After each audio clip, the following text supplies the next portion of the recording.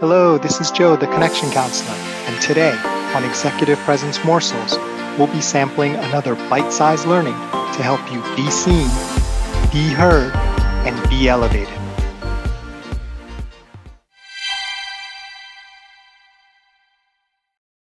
Today, let's talk about one of my favorite executive presence topics, and that's diversity, or as I like to call it, the Tom Brady problem. Not because I'm from the New York, New Jersey area and because of a football vendetta, but more so from sort of a fun way of saying if you look like Tom Brady, you really aren't going to have many problems with convincing people of your executive presence.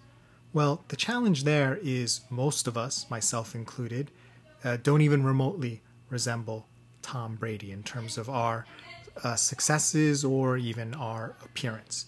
But for everyone else, I'd say like 95% or 98% of the people in the world, you're going to have some more challenges in terms of your executive presence. And you're going to have to work a little bit harder to convince people.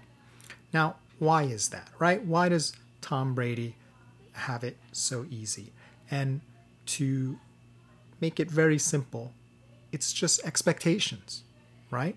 There's a certain expectation, whether it's society or our biology or culture or some combination of all of the above, that someone who looks and presents like Tom Brady is going to be a great leader.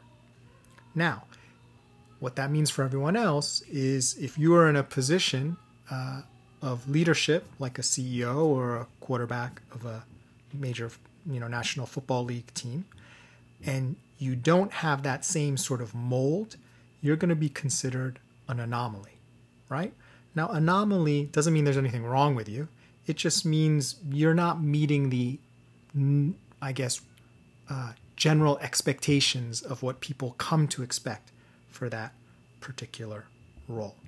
And that's why there's a little bit more work to be done for those who don't look like Tom Brady. So what can you do, right? I'm never going to be able to throw a football the way he does. I'm certainly not going to be able to change my appearance or height or marry a supermodel anytime soon. Here's one thing you can really do. And I learned this concept from a KPMG partner, Mark Cornwell, when we were having a discussion about executive presence. And he was talking about the theater involved in executive presence, specifically in the context of high-level kind of partner or board meetings, right?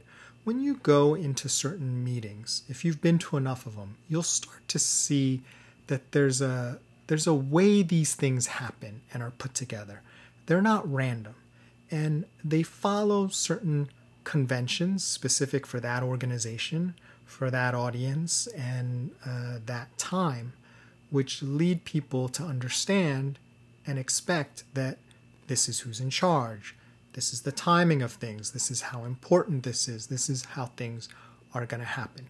Just like when you go to the theater or you watch a certain genre of movie, like an action movie or a romance movie or a horror movie, there are certain similarities in the way these things occur that meet your expectations for that sort of thing.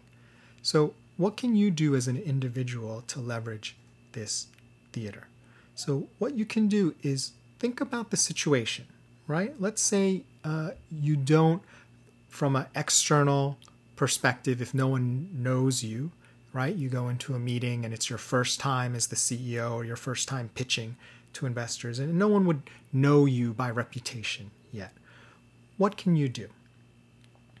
You can leverage the way people act, react, and interact in that setting to signal that you are the leader. And that can help assist the executive presence you already have, right? So in a particular meeting, does that person come in first or come in last, right? How are they introduced? Where do they sit? Even things like how talkative they are or how they work the room. These are all things that will build into the expectation and help you become less anomalous, because you will be fitting into the theater of what is normally expected for someone in that role.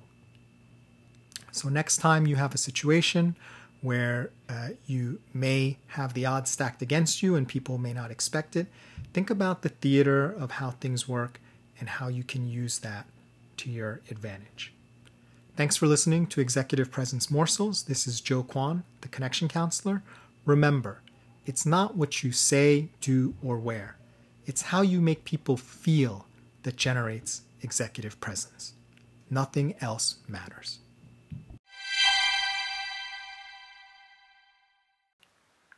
If you'd like, please stay tuned for a preview of tomorrow's episode, brought to you by our sponsor. So we've been talking a lot about executive presence and all the advantages it confers and some of the reasons why it would really be good to have it for your career and your personal results. Well, today I want to talk about the limits of executive presence, right? It's not a magical quality that's the only thing you need to be successful. However, I want to very specifically address what some of the limits are and maybe what some of the myths are about what executive presence is and what it can and cannot do.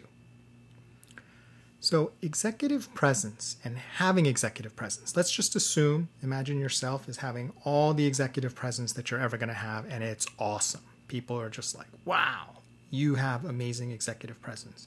That's the good news. The bad news is executive presence is not the same thing as being skilled in your area, and it's not the same as being an effective leader, right? Just because you have executive presence doesn't mean you're going to be effective as a leader, and it also doesn't mean that you're the best choice for the job. So you may be wondering, Joe, what are you talking about, right?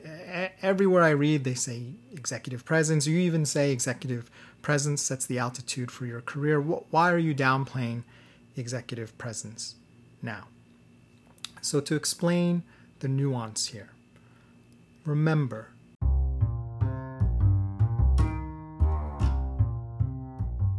thanks for listening. Can't wait to share the rest of the episode with you.